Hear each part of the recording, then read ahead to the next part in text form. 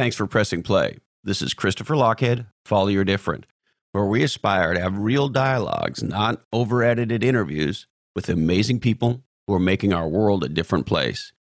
And an iTunes reviewer has said, quote, "This is a great podcast for those who want to be on a constant learning adventure." And man, is it an adventure, and it sure is different. And if that sounds like fun, then you're in the right place. We're sponsored by Oracle NetSuite. They want to help you turbocharge the growth of your business. NetSuite is the platform for growth. So check out netsuite.com/different. And I also want to tell you about my friends at onelifefullylived.org. This is the nonprofit helping you dream, plan, and live your best life. And we've been doing a series of episodes with people who are speaking at this year's annual conference, which is October 12 and 13, 2019 in beautiful Long Beach, California. Speakers include Jeff Hoffman, the billionaire entrepreneur, Dr. Caroline Colleen, who's an incredible author, an amazing speaker, and recent guest, the amazing best-selling author John Vroman from the Front Row Foundation, an incredible guy who I love, recent guest, venture capitalist Dr. Cody Sanchez, and today's guest, Diego Corzo. So check out the lifefullylived.org/C Lochhead with 2 H's for more information on One Life Fully Lived. This episode with Diego Corzo. Diego is a 20-something Peruvian-born entrepreneur living in Austin, Texas. He founded an outfit called freeby26.com, and his goal is to help millennials realize that they don't have to settle for less, that they can have financial freedom and that they can be entrepreneurs. His pathway to entrepreneurship has primarily been in real estate. Diego bought his first property when he was 23 years old, and today he now owns over 8 properties, giving him regular passive income, and he's fast on his pathway to full financial freedom. This conversation is insightful and powerful because it sits at the center of entrepreneurship, real estate. There's been a lot of talk about millennials and millennials being lazy and all this stuff. Diego flies in the face of all of that. And Diego is a dreamer. That means he is the child of Peruvian-born, undocumented immigrants living in the United States. And as you well know, the immigration debate in the United States is raging right now. And this episode takes a theoretical discussion about immigration and about entrepreneurship and makes it very, very real. Now, if you're a regular listener, you know, in general, I try to stay out of politics in this on these conversations like the plague, because there's a lot of places you can hear about politics, and we want to be a respite from that. I don't think this conversation around immigration and entrepreneurship is a political one. I think it's a human one. And so just let me tell you what I think, and then we'll get to Diego. I agree that we need strong borders. Countries need borders, and that makes some sense. We need to have some control over who's in and who's out. That makes sense to me, and I think that makes sense to a lot of people.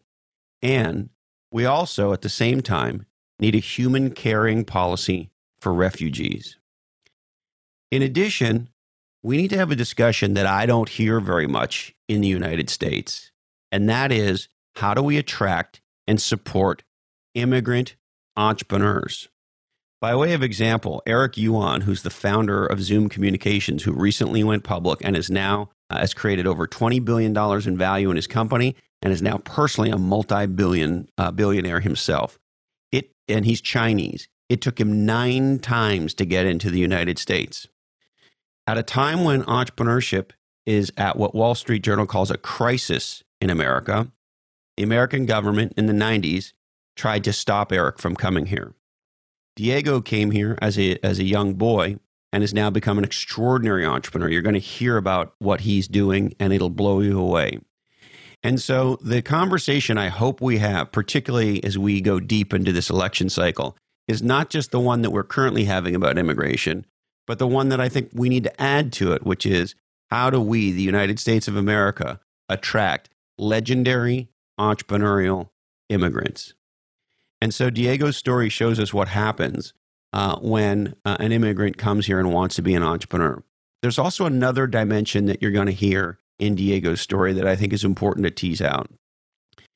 Um, Amazing entrepreneurs that I know, David Osborne, Pat Hyben, and Tim Rode, all prior guests on this podcast, and others, took Diego under their wing and helped and supported him. So Diego's a shining example of what happens when you take a high potential person, you support the shit out of them, and then you let them flourish. You're going to love this guy, and this is a very powerful conversation. You can check out the show notes at lochhead.com. And now, hey ho, let's go.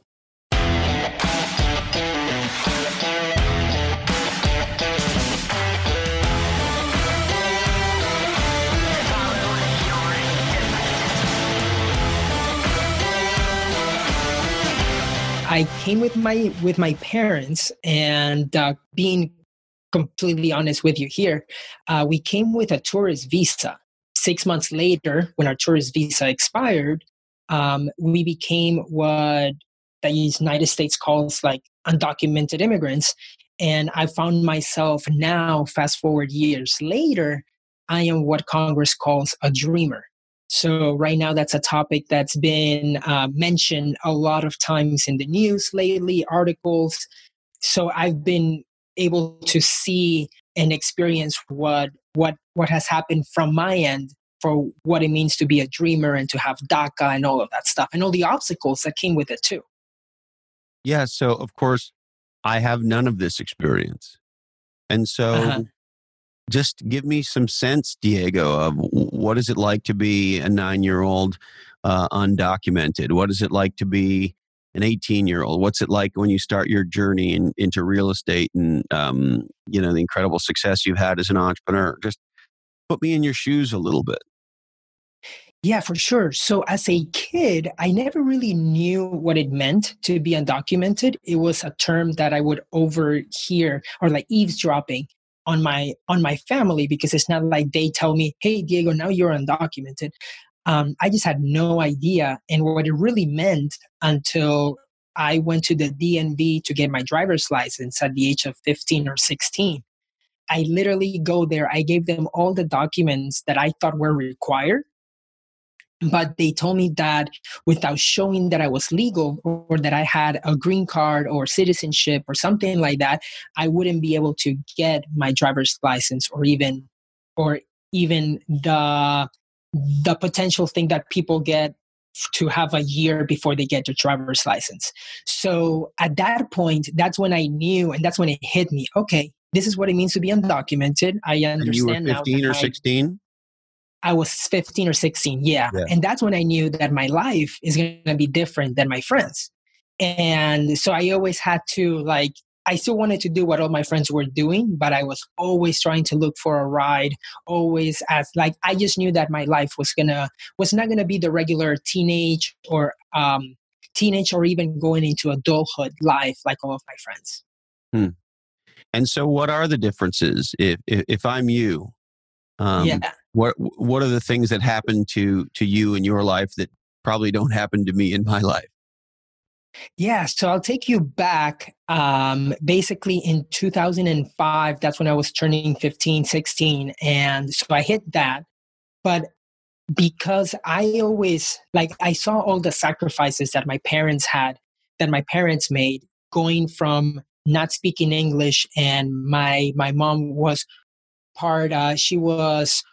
she worked at a bank in Peru, and then when she moved to the United States, she was cleaning houses and cleaning bathrooms and all this other stuff, and they never really took a day off for a few years. So I saw all their sacrifices, and I put everything that I could into my schooling, and I was able to graduate third in my high school class. What that meant for me was that at that point, I also found out that I couldn't drive or work right in my teenage years. So literally, I graduated high school. I got into Florida State University, and I found out that because of my undocumented status, I couldn't qualify for any student loans or financial aid. So I didn't have the privilege, quote unquote, to get into school debt, which was now, fast forward years later, is like a blessing in disguise. But I found out because it forced you to go make the money. it forced me to get resourceful, right? So Yeah. it's like one of those things that I always had that mindset that no matter what happens, there's always a way here in the United States. And that's something that my dad told me. He's like, the United States is the land of opportunity, but it is up to us to find it. And so I go into college. Hold on, Diego. I hate to interrupt you, brother. Yeah. Could you just say what your dad said one more time for me? Yeah, he said that the US is the land of opportunity, but it is up to us to find it. Fucking Yeah. A. Okay, please keep going. Yeah. So from there, I always, because I heard that when I was young, I always was, okay, there's always a way. There's always a way to be resourceful here in the United States. So I got into FSU. And I realized, okay, I only had enough money to pay for college for 1 year. And I had to figure out the rest of the year. So I began working in IT. I volunteered doing websites for nonprofits and small businesses. And one of those nonprofits told me, Diego, you've done more work as a freshman than what some seniors do in a year. We want to hire you. So I was like, awesome. This is going to be my opportunity to be able to pay for college. And as I'm going through the application process, I get a call, and that's when they said that due to my immigration status, I don't have a work permit. So legally, I also cannot work. And so they then I'm legally like, okay, cannot crap. hire you. They cannot hire me legally. Yeah. So now I'm like, okay, I cannot work. I cannot drive. I can't get student loans. I have all of these obstacles. But I went back to what dad told me. So I just did a lot of research. And I found out, interestingly enough, that undocumented immigrants can create their own LLCs. So that's what I did. I created my own LLC with a very good friend. His name is Pascal. And we created an IT consulting company. And that is how I was able to get nonprofits and small businesses to pay me, because they will pay the LLC. And then because I was a partner, or I think it's called like a partner or a manager, I was able to get paid from that LLC. Now, one of the things in getting creative, another thing that I did was I convinced a nonprofit to create a scholarship for me for a semester so that I could work there. And they created the scholarship. The money went to FSU, and FSU rewarded me that scholarship, but I volunteered or I worked for them. So I just had to get creative with different ways to be able to pay for college. Wow. As you're talking, I'm just thinking, you are the living embodiment of if there's a will, there's a way. I mean, you got a nonprofit, assuming a very legit nonprofit, to do this reswizzle, to essentially pay you through an entire different mechanism, and somehow you convinced them to do that, and that would be a cool thing for them to do, and they went off and did it. And you found the LLC thing, and away you went. Yeah, exactly. So, I just want to play with you on this because it's so fun. The fact that you were in the situation you were in sort of forced you into being an entrepreneur. You had to start an LLC. Exactly. It did. And it got me to like play and to like think of different ways to be able to pay for college, right? One of my classes I remember was like $500 or $800. And the teacher said, hey guys, if you know the answers to all of these questions, you will get an A. So that's what I did. I looked up all the answers. I read the textbook, wrote down the answers. I memorized them, and I got an A. So I was that kid that basically had the curve.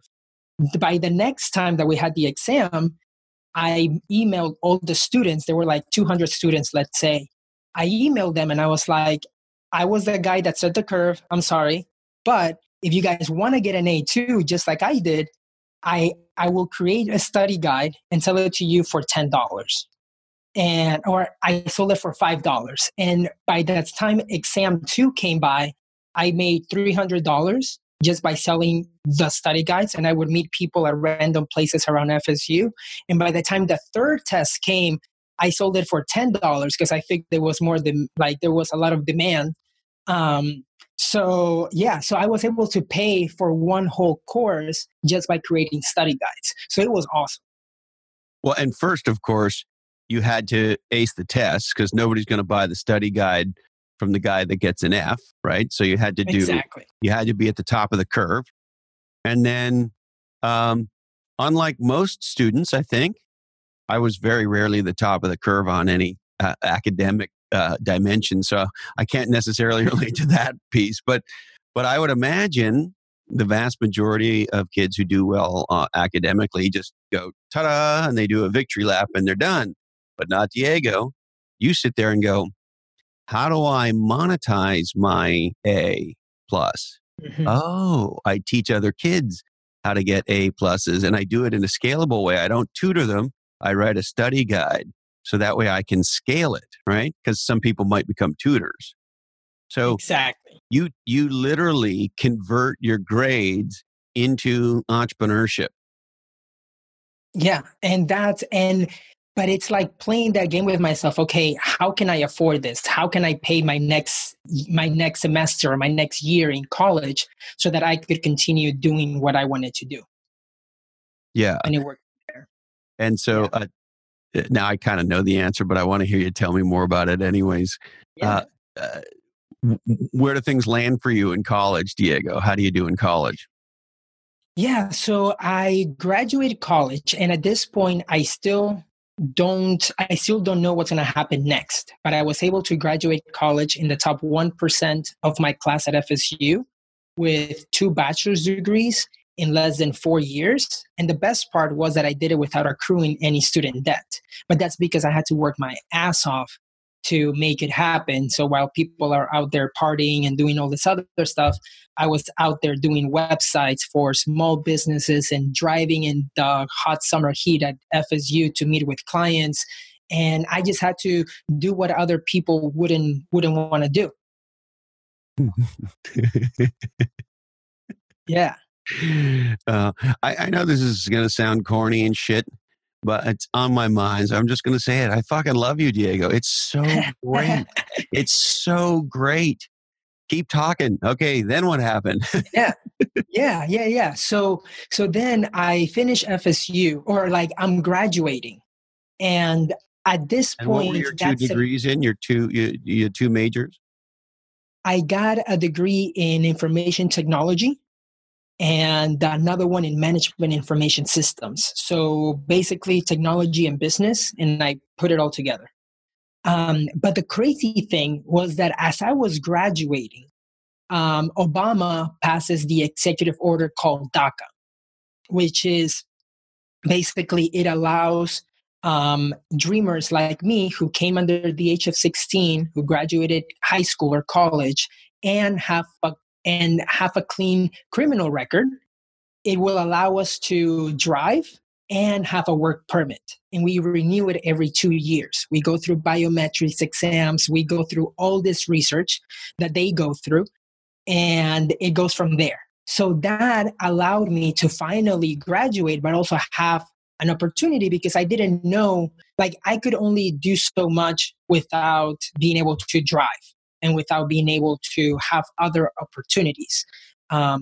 But that's when GM went to FSU, and I did an interview with them, and they told me, Diego, you actually show that that you have more work experience than other students, where they have they just have their work from that they do with their classes. They worked at Foot Locker for a couple weeks in the summer.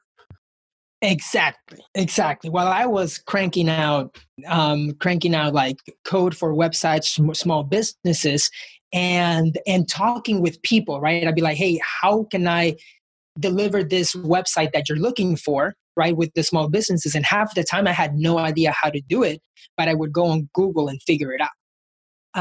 So GM, they told me that I got recommended by the dean. They said, if you hire anybody from FSU, it has to be Diego. Like, if you have to hire Diego. So that's when they told me, we're going to hire you. Do you want to go to Detroit or Austin? and I chose Austin. And as soon as after I graduated, that's when I was able to move to Austin, Texas. But here was the thing. My papers, it was like literally the end of December. So the year of 2012 was ending, and I'm supposed to start work at GM here in Austin in 2013. And I still have nothing. Like immigration hasn't sent me any paperwork. GM is expecting me to already have it. And I told them that that was happening. I told them that my attorney said I was going to get those documents in 3 months. And 3 to 4 months passed and still nothing. So I took a road trip to FSU a road trip to Austin with my buddy. And he basically helped me move there. He dropped me off. I bought a bike because that was my only mode of transportation. And I moved to Austin anyway without knowing how I was able to gonna be working or driving, or I didn't know anybody. So I just took a leap of faith. That's what basically happened. And for me, it's always been like similar to what my dad told me. For me, it's been like, I have this quote that I live by is, if the door of opportunity is closed, I go through the window. So there's always a way for me to figure things out. And I was able to convince GM, this is me living by myself in Austin for like 2 to 3 weeks, 4 weeks, not knowing what was going to happen. I had to ask my dad for rent money. He was basically paying for me now because I wasn't making any money at this time. And I found a way. I managed to convince GM to hire my LLC so that I could work as a contractor while waiting for my paperwork from immigration. And they said yes. And I had no idea why they did that. Well, they said that they loved me, but they just went above and beyond. And this was during that time where GM was insourcing everything, and they were insourcing all of the contractors that they were hiring from Dell, HP, all of these other companies. They were getting people in-house. So there was a time where contractors were fired, and my manager told me, Diego, I don't know what's going on, but you're still here. And that day, because I was a contractor, the only time, like my mode of transportation in Austin too was just my bike. So every day I was driving to work, biking back to work and stuff like that. Because at this point, of course, you still can't get a fucking driver's license. I can't get shit. Yeah, exactly. I don't have anything. And so the day that my manager... Have you ever been pulled over by the police, or like, had you ever had any interaction with law enforcement at all? I've had, yeah. Yeah, I've had. Before you had papers? No. Okay, no. Only since you've had papers. Oh, since I had, I can't imagine what it's like to have no papers and to have to deal with, a cop in the situation, or it must be. Oh, yeah. Are you always living on the edge, or how is that? Without documentation, you always are. You always are. And there's really, you never know. And that's like a fear that everybody has, right? It's like, if a cop stops you and they want to be a dick and they want to arrest you because you don't have a driver's license, instead of giving you a warning and be like, hey, I'm going to let you go this time, they could basically put you in jail and then see what happens after that. If ICE comes and takes you, or if you are okay to pay the bond and get bailed out. And that can happen again and again and again. So yeah, it's just a fear that people have. And while I was at while I was at FSU, for example, I turned 21 and I couldn't have an ID. And at that point, my passport was expired. So all my friends, I was the oldest of all my friends, and they're like, Diego, let's go get some alcohol. And I go there and my passport is expired. I'm 21 and I still cannot buy alcohol. And I'm like, all these different things, like... I never thought about that as a problem, as being undocumented. That sounds like maybe it's one of the top problems. Right? As a student at a party school at FSU, it was.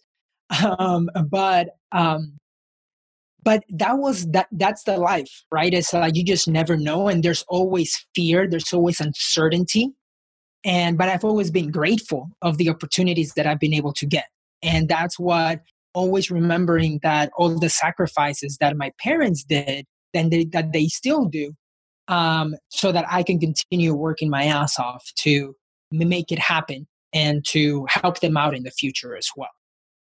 Now, I have many Latino friends. No surprise, living in California, and this may sound stupid, but like I didn't realize how like crazily overt the racism can be. Like, I'm not stupid that there's racism, but my assumption was that most people tried to be sort of closet or somewhat quiet racists or a little under their breath. The overt racism that I have personally witnessed, and in a couple cases with a dear friend of mine, had to get involved with her children to help a situation where they were absolutely getting fucked over. And it was very clear it was because they were undocumented Latinos. It was very clear. Like, it was not, there was zero, there were two situations in particular that I helped get the kids out of, where it was so fucking blatant, Diego. And the very first time I got involved to help, I was shocked. And I was the fucking heavy. I was the guy that said, "Hey, listen, you don't get to do this." Right? Exactly. You fucking don't get to do this, because if you're going to do this to them, you're doing it to me, and now you're dealing with me, right? And so in both cases, was able to make a difference in particularly sticky circumstances where these people were going to get fucked over, and it was going to cost them money and other things, in two separate instances. And the only reason it was happening was the person being the asshole could get away with it because they were undocumented, and it was fucking blatant. And I found that shocking. But I'm curious, sort of tell me about your life in this area. Yeah. So personally, just me, Diego, I haven't experienced something like that, but I know that my parents have. And just because they're Latinos, and unfortunately, and especially being undocumented for the time, right? It's like there's really nothing that you can do, because it's just like, okay, you're trying to get to have something that you really want living in the United States, but you're still always not recognized as an American or not recognized as a legal person. And that comes with, unfortunately, all of those issues. And it's super easy to just people, for example, overcharge people because because they are uneducated. They just take advantage of that. And interestingly enough, when there's that language, because like most people, if they come here for work and they're adults, they don't even speak English that well. So then the kids, so myself, like the kids, we are growing, we become adults super easily because we are the translators for our parents, between lawyers, between banks, between doctors. So it's like by the time that we are kids like 10, 12, 13 years old, we are literally translating calls or like important information that normal teenagers or kids wouldn't even have to go through. But it's just the way that it works. But I've definitely seen it. And especially sometimes it's even worse with Latinos. Sadly, this is sad, but it's even worse with Latinos that have their papers and Latinos that don't have their papers. They still treat them like shit just because they think that now they have power. And it happened with my mom as a waitress at the restaurant. There would be a guy that would be like, hey, now you white lady, now you're going to serve me. So it's sort of like, you're both Peruvian. Why the whole issue? And it's because of that. It's because there's always that, sure, we're Latinos, we are immigrants, we are whatever, right? Humans. But here in the United States, there's always that level of like, there are a lot of opportunities to get taken advantage of. Yeah. It's interesting. In our area, both the county sheriff and the city police force have been very, very public that they are not going to participate in any immigration enforcement, and they don't ask those questions. And I remember when I first heard that, sort of not being sort of educated and not sort of growing up in California and so forth, I sort of thought, I wonder why is that? And of course, what I realized is the reason they take the position is, to your point, on exploitation and potential violence, right? If there's a scenario where the police force or the sheriff's department is known for dealing with immigration issues, and then people who are without papers, who are the victims of crimes, won't call the cops. Exactly. And that makes them even bigger targets. And there's this vicious circle, right? And so, of course, I wasn't educated before I moved to California, but now that I live here, I understand why the police divorced themselves from immigration. So much so, Diego, there was a drug bust that went down in Santa Cruz over the last couple of years. Forget exactly, but in the last 2 or 3 years.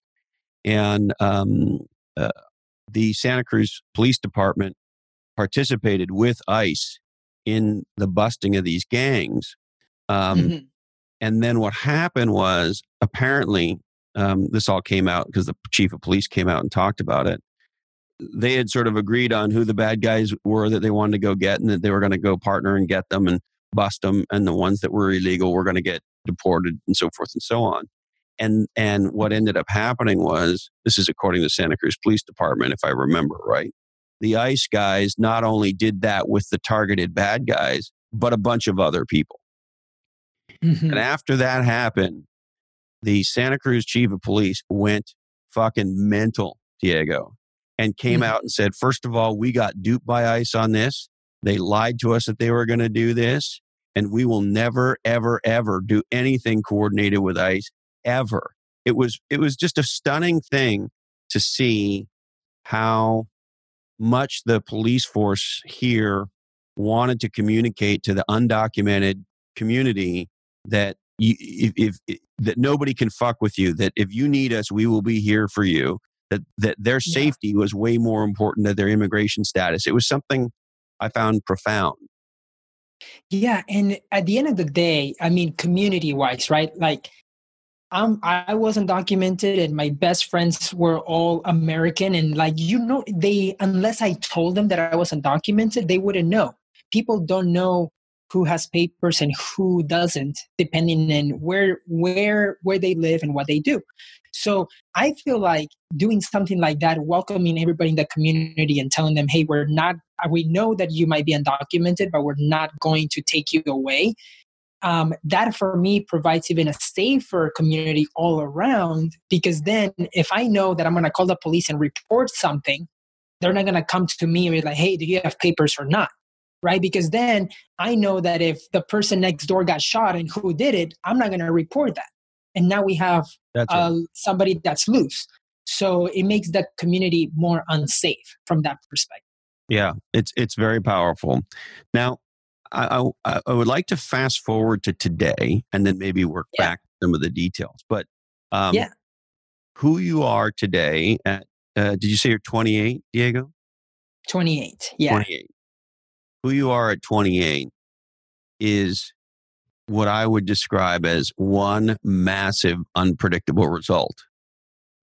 And so just give me a snapshot of who you are, what you do today, and then maybe we can fill in the blanks from there. Yeah, for sure.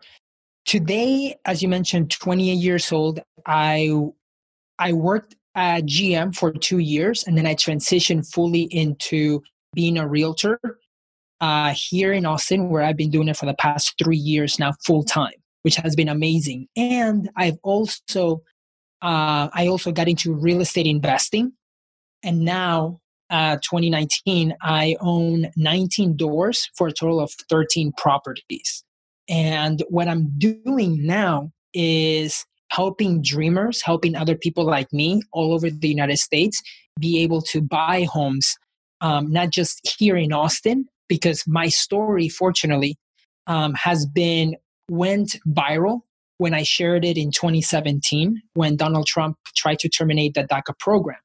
So I wrote my post. It got almost 1,000 shares.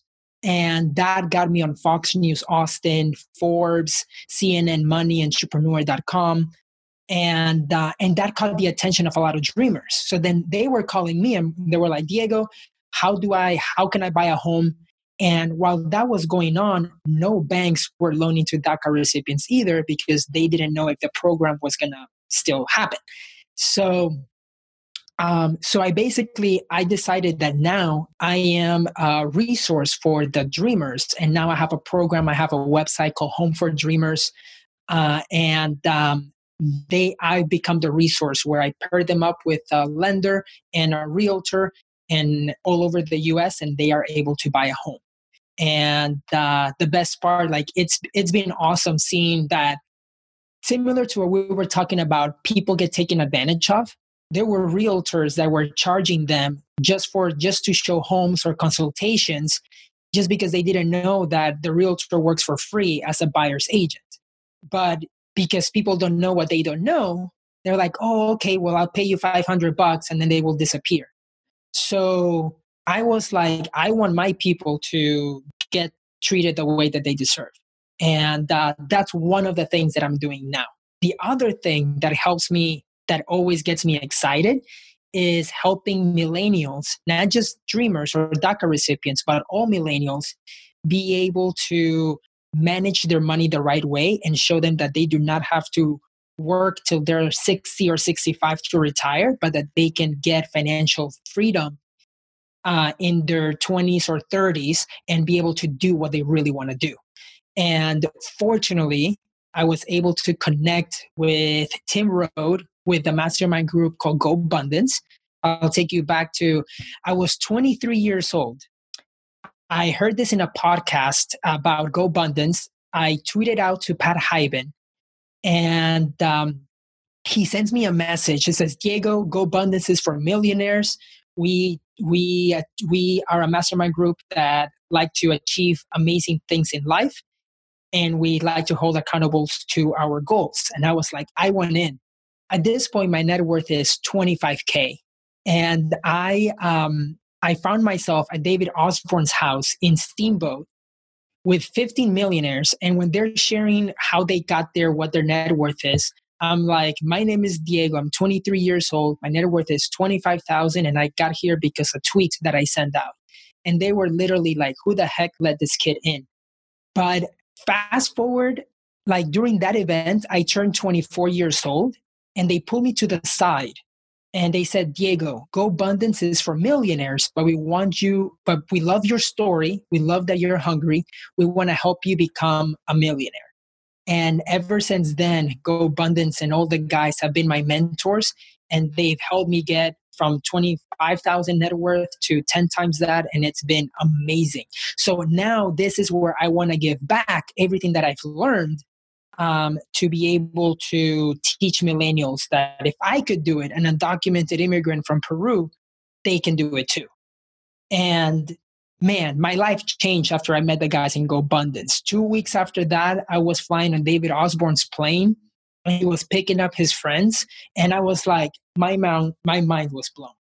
And yeah, fast forward till now, quit corporate America, own my properties, helping other millennials, and life is great.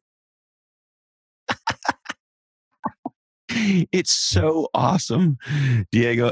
The other thing, this is a side note, but knowing a bunch of the guys in GoBundance, I knew a bunch of them before the organization was formed, and obviously Tim Rode being a very dear friend of both of ours. I also know that some of those folks are what you might call fairly conservative politically, and would have fairly strong views about the Mexican border and immigration policy and what we should do with undocumented folks, et cetera, that would not on its surface sound like they would be empathetic to your situation. Is that a fair thing to say? There's some guys in GoBundance For that sure. you had a conversation with them over a cocktail. Not so much, right? Yeah, and that's the best part of me. And in like before 2017, I never shared on Facebook that I have DACA or that I am a dreamer. And it wasn't until Trump tried to terminate it that I was like, you know what? Screw this. I'm going to let people know who I really am, that I have DACA, to let them know that, hey, I have accomplished all of this stuff, and I'm still able to do it. And now the program that has helped me, I posted it with a picture of the taxes that I paid in 2016 of over $28,000. So when I share my story, I'm sort of breaking the paradigm that they think that these undocumented dreamers or undocumented people are here to, they don't pay taxes, they just take jobs, and they don't really support our community, right? They are all like get. Where I'm like, I'm all about paying taxes, working my ass off. I have American employees. So interesting now, when I shared my story, I'm able to change the perspective of many people. And I practice, I gave my story on the stage here at the last GoBundance event. And a few of the guys came to me and they were like, Diego, I had no idea what it really means to be undocumented, because all I see it on the news, but you just changed my mindset. And I was like, hell yeah. That's why I'm sharing it now, because if I'm able to change the mind of all of these super successful millionaire entrepreneurs, who may have more, because they're more conservative and stuff like that, but I just want to make them aware of what it really means, that we are your neighbors. We are like, I'm one of the GoBundance members and I'm right next to you and I'm undocumented, right? So yeah, it's been super, super cool to just raise the awareness and to have them change their minds on that stuff. Yeah, it's, because I think people could hear your story and maybe not know the diversity in GoBundance on the political spectrum, right? And think that maybe it's a group of Northern California dudes who are like super open to this. I mean, there are those guys in GoBundance for sure. But then there are guys who voted for Trump and believe strongly in a strong immigration policy. And so that's why I wanted to underscore it with you. I find who you are is so endearing. Who you are is so committed. Who you are is so unrelenting. Who you are is so unfucking predictable in terms of your desire and willingness to capitalize on what your father explained to you and to make that true, and to find the side door or the window or break the side door if you have, whatever it is, right? Exactly. It's hard not to be inspired, Diego. I mean, you're an incredibly inspiring man. You know that, right? Thank you. Thank you very much. And you know your what, TED Talk, I got to tell you, I hope everybody listens to it. I don't know how many views it has. It needs to have 1 billion views. It is so, and candidly, listen, I love TED. I'm 99.9% positive on all the TED stuff. The only little asterisk for me is a lot of them feel a little formulaic now. And so, it can be harder to get behind it when it feels a little contrived, some of the newer ones. But that said, God damn it, Diego, that TED Talk of yours is fucking insanely great. Oh man, thank you so much. It was, I really appreciate that coming from you, because I've seen you speak and give keynote presentations, and I'm very happy that it had that impact on you. But it was incredible for me to just be on that stage and share my story, and especially overcoming the fear of public speaking. Because I've had a speech impediment since I was 5 years old, and I've been stuttering since. So I've been with therapists and all this other stuff. And it wasn't until I met the GoBundance guys that somehow they just gave me that, like, They told me, Diego, you have to share your story with others. And that's when I was like, okay, I have to get over this fear.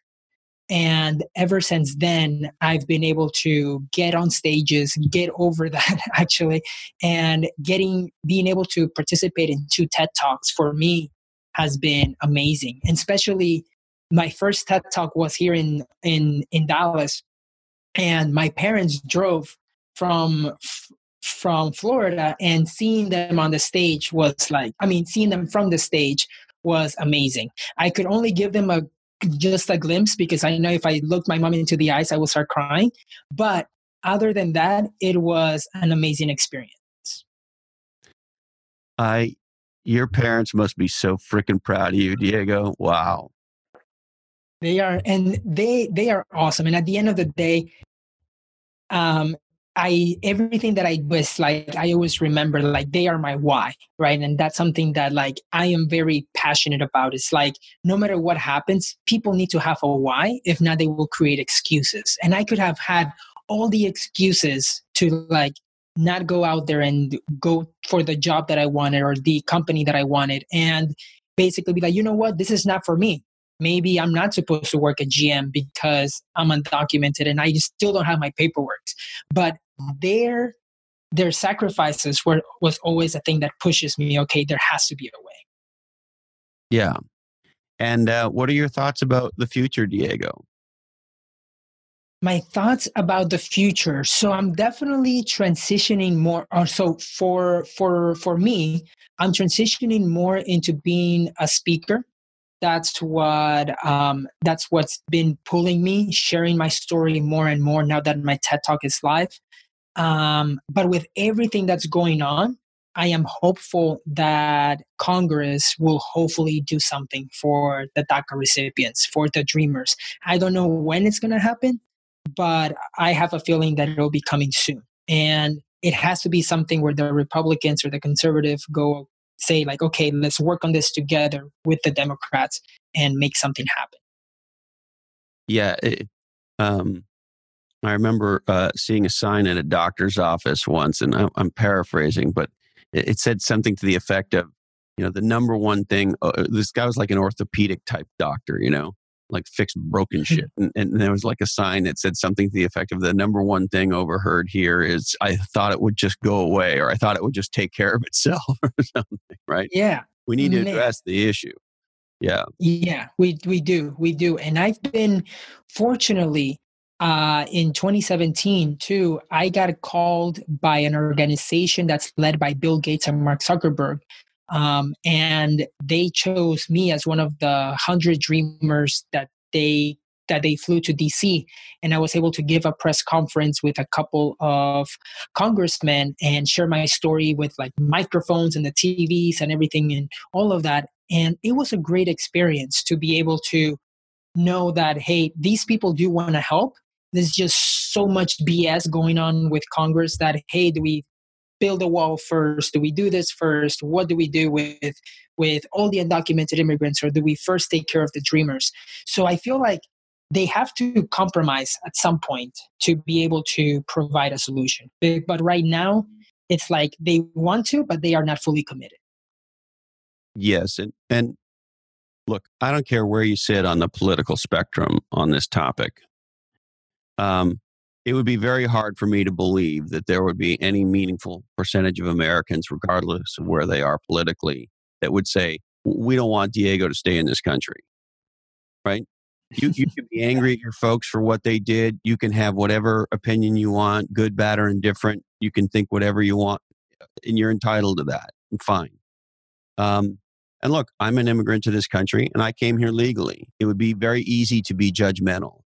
At the same time, I think many of us have a position that says, hey, listen, until you've walked a mile in their shoes, right? It's easy to be judgmental when you haven't had the experience. So Yeah.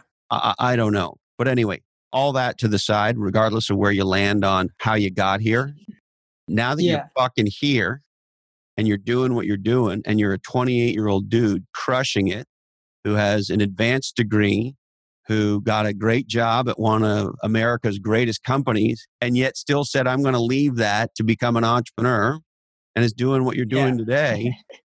It's hard to say, oh, yeah, well, fuck, Diego needs to leave. Right. And I'm hopeful that that's the case with a lot of people. And the more on that post that I shared, where I shared a little bit about my story and all that stuff, they were saying Diego should be deported back to Mexico. And I'm like, I'm Peruvian, dude. Like, you're telling, like, they're very close minded, and they just don't know what they don't know. So I just want to educate people and raise awareness about it. And fortunately, it has paid off. It has paid off for sure. And I'm helping more people than I thought. Like, if I was quiet, I wouldn't be as fulfilled as I am right now with everybody that I'm helping out. Yes. And I also think, Diego, candidly, you're a great example of that amazing human spirit, which is, if not me, then who? Mm-hmm. Mm-hmm. Right? Exactly. I mean, it's very clear that you didn't necessarily choose this, but once you decided to come public,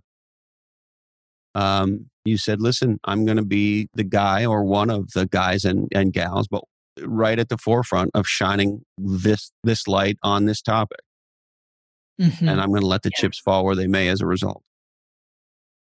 Exactly. And that, regardless of people's belief about whether you should or shouldn't be here, what you're doing takes courage, and nobody can argue with that. Yeah, and I always try to come from a position of value, offering them as much value as I possibly can, towards they can be like, holy crap, Diego, like no matter how much I want to hate on you, I just can't do it because because they cannot provide me with any other arguments because of what I've been able to do and shine light on what the other immigrants community is doing as well. Well, and the other one, listen, I'll just put this one on the table.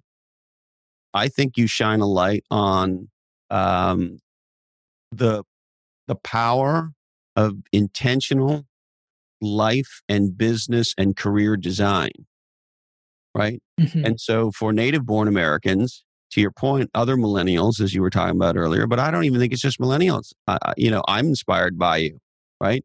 Because the light you point is from the conversation you shared with your dad, which is, this is America. Go fucking figure it out. There's opportunity here. Go make it happen. Find that side door, right? That's a powerful thing for everybody. And, I've been blown away in the time that I've been here. As you know, primarily in Silicon Valley.